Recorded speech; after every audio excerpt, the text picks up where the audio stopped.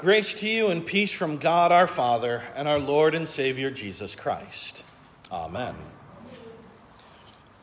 Do you remember the account of the rich young ruler? He came to Jesus and asked what he must do to inherit eternal life. And Jesus answered by reciting the commandments. The ruler responded to Jesus, "Teacher, all these I have kept from my youth." And then Jesus told him this, "You lack one thing. Go, sell all that you have and give to the poor, and you will have treasure in heaven. And come follow me." Jesus did not say, "Sell all your excess possessions," or even "Sell all that you have except for your basic necessities." He said, "Sell all that you have and give to the poor." This has to be hyperbole on Jesus' part, right? How could Jesus have expected this young man to give up everything that he had, which was certainly a lot? That seems unreasonable, doesn't it? No one could possibly sell all that he has in order to follow after Jesus, could they? Just a couple of weeks ago, we heard of a man who did, Simon Peter. He had taken in a miraculous catch of fish, so many fish that 2 boats were filled, even sinking under their weight. Every fisherman's dream.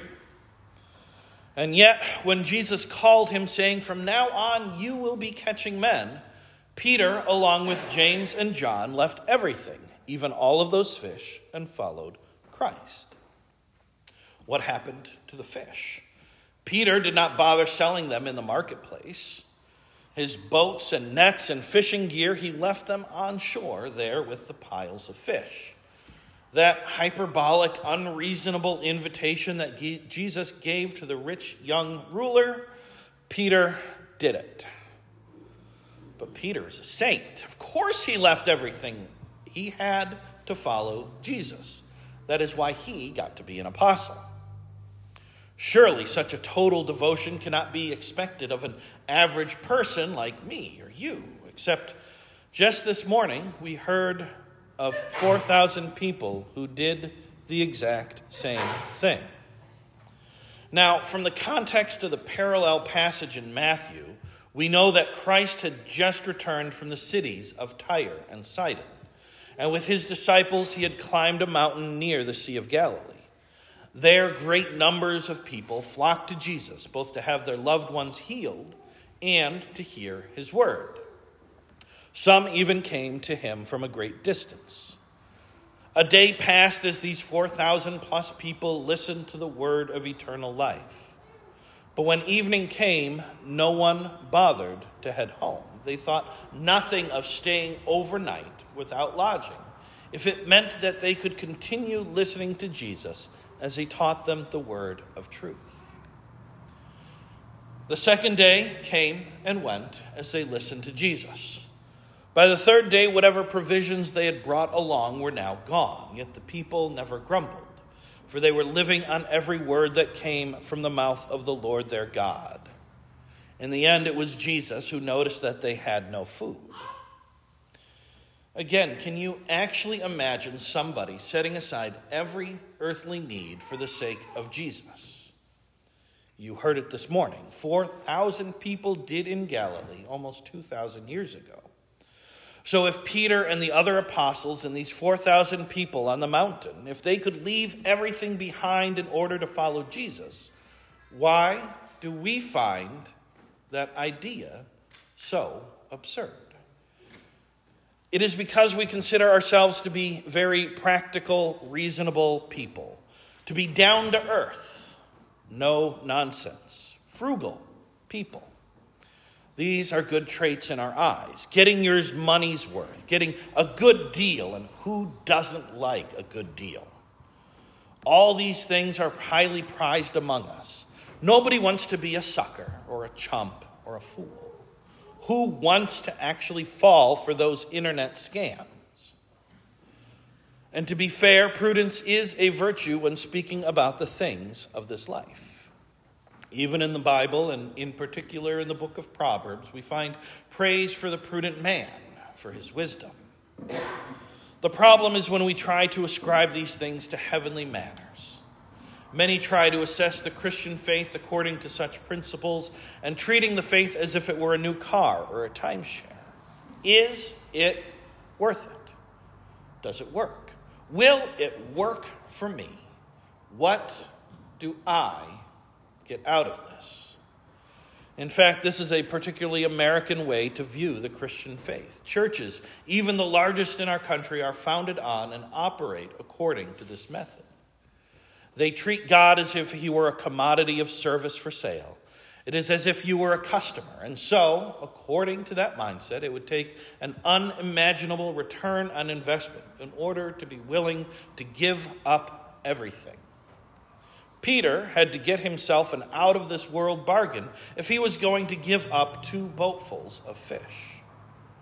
The 4,000 needed the deal of a lifetime if they were going to spend 3 days on the mountain without food or lodging. And as for that rich young ruler, well, I guess the price wasn't right for him. What about you? Frankly, the Christian church in the United States has never really had to count the cost of following Jesus.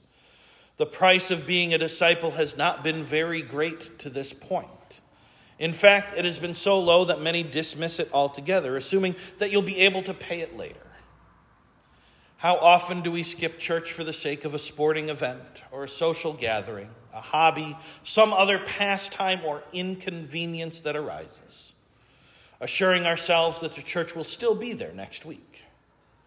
How many times have we allowed an opportunity to confess our faith to the neighbor slip away, reasoning that it would cause this kind of trouble or that kind of nuisance? How frequently have we neglected to do good works, calming our consciences by the way of appealing to this or that obligation? Ultimately, this is why that total sacrifice Jesus asked of the rich young ruler or Peter or the 4,000 is so unthinkable to us today. Not only do we not expect to give anything to follow Jesus here and now, we often expect him to work around us and our needs and wants. But the vows that you made at some point in the past, these vows say otherwise. Do you intend to hear the word of God and receive the Lord's Supper faithfully?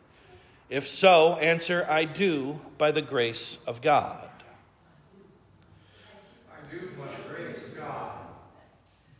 Do you intend to live according to the word of God and in faith, word, and deed remain true to God, Father, Son, and Holy Spirit, even to death?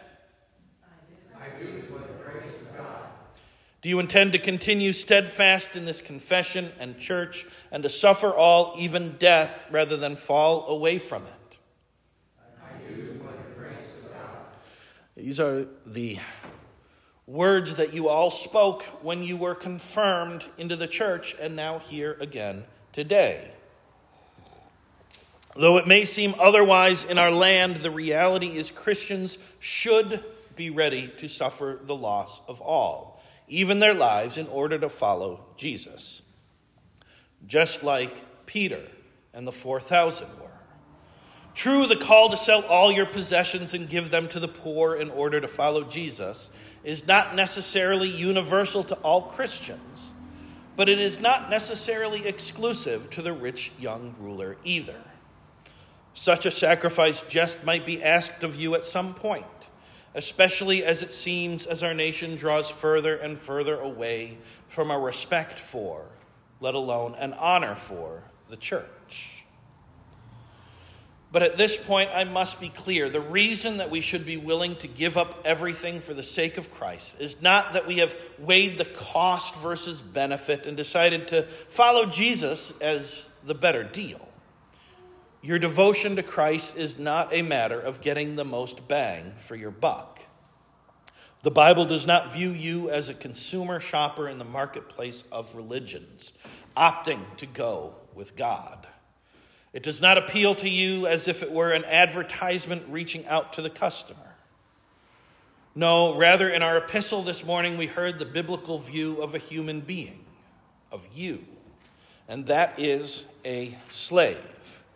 You are not, nor have you ever been, a spiritual free agent. Instead, you have always been and shall always be in subjection. The question is, to whom? Again, this is what the Apostle Paul was writing about in our epistle today. I am speaking in human terms because of your natural limitations. For just as you once presented your members as slaves to impurity and to lawlessness leading to more lawlessness, so now present your members as slaves to righteousness leading to sanctification. According to Paul, who is self-inspired by God, the Holy Spirit, you are either a slave of sin or a slave of God. There is no neutrality. Every human being is in subjection, either to sin or to righteousness. Naturally, at least since the fall of Adam and Eve, we all begin as slaves of sin, and such slavery is known by its fruit, sinful deeds. Pick a sin, any sin: drunkenness, violence, adultery, crude language, homosexuality, cheating, stealing, lying. Why do people do such things? More often than not, these things end in heartbreak and loss, and eventually, as Paul writes, the end of those things is death. So why would anyone want to follow such an awful path and do such terrible things that lead only to destruction? Yet you know very well that in every town and city, every day, in every home and workplace all around the world, people do these things. They sin. They are either ignorant of or dismissive of the consequence. That is slavery. That is the proof of what Paul is writing here.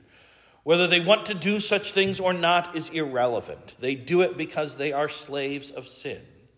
And the wages of sin is death. A cruel master indeed.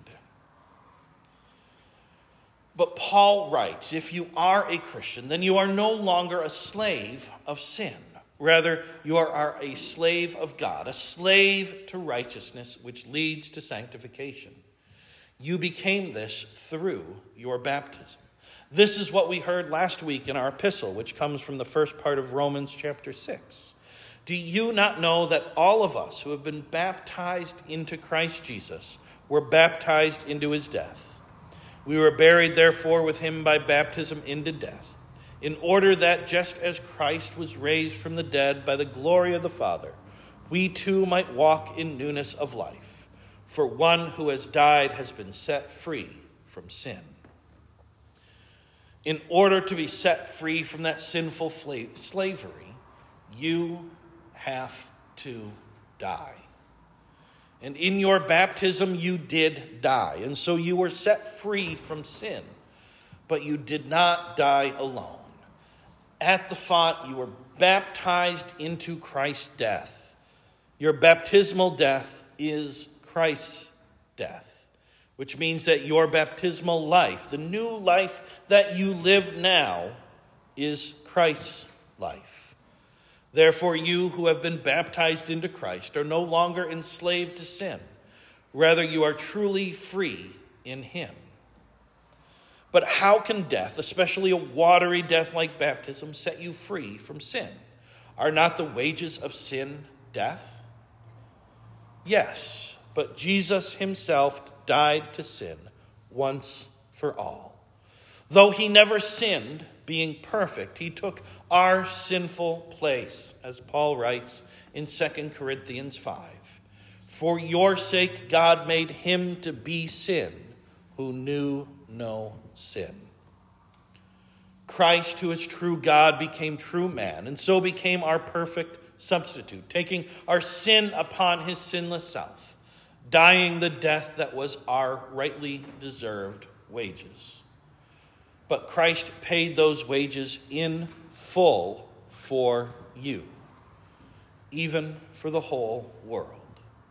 In paying those wages, he also purchased and won you from all sin, from death, and from the power of the devil, not with gold or silver, but with his holy, precious blood and his innocent suffering and death, that you may be his own. If you are a Christian, if you have been baptized, then you are no longer a slave. But that does not mean you are no longer a slave. For you have been purchased and won from your formerly cruel and wicked and evil master by a good and gracious Lord, Jesus Christ, who loves you. And because of that love, he has for you a free gift, eternal life. And so in Christ you are truly free from sin, free from guilt, free from the condemnation of the law. But that does not mean you are free from the law altogether. It remains your rule and your guide. For those set free from sin are not free altogether. You now belong to the Lord, in whose name you have been baptized. This brings us back to the matter of following Jesus. I said earlier that the reason you should be willing to suffer all in order to follow Christ is not that you are a customer who have found Jesus to be worth the price.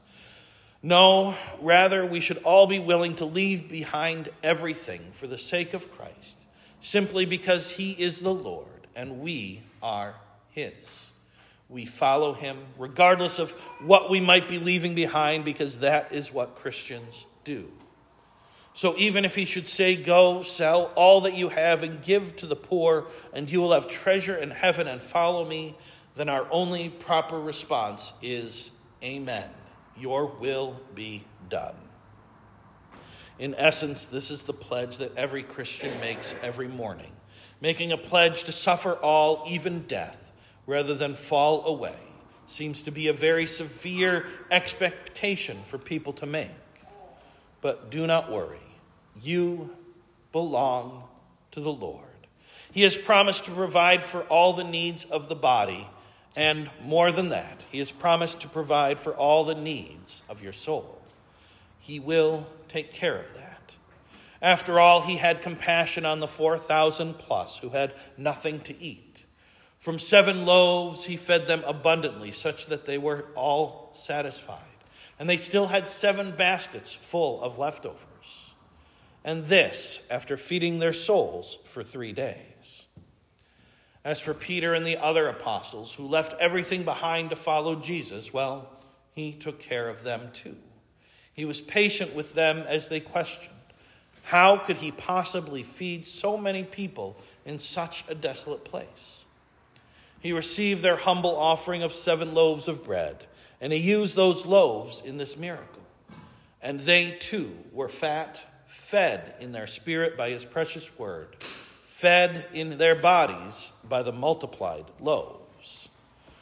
So again, do not worry.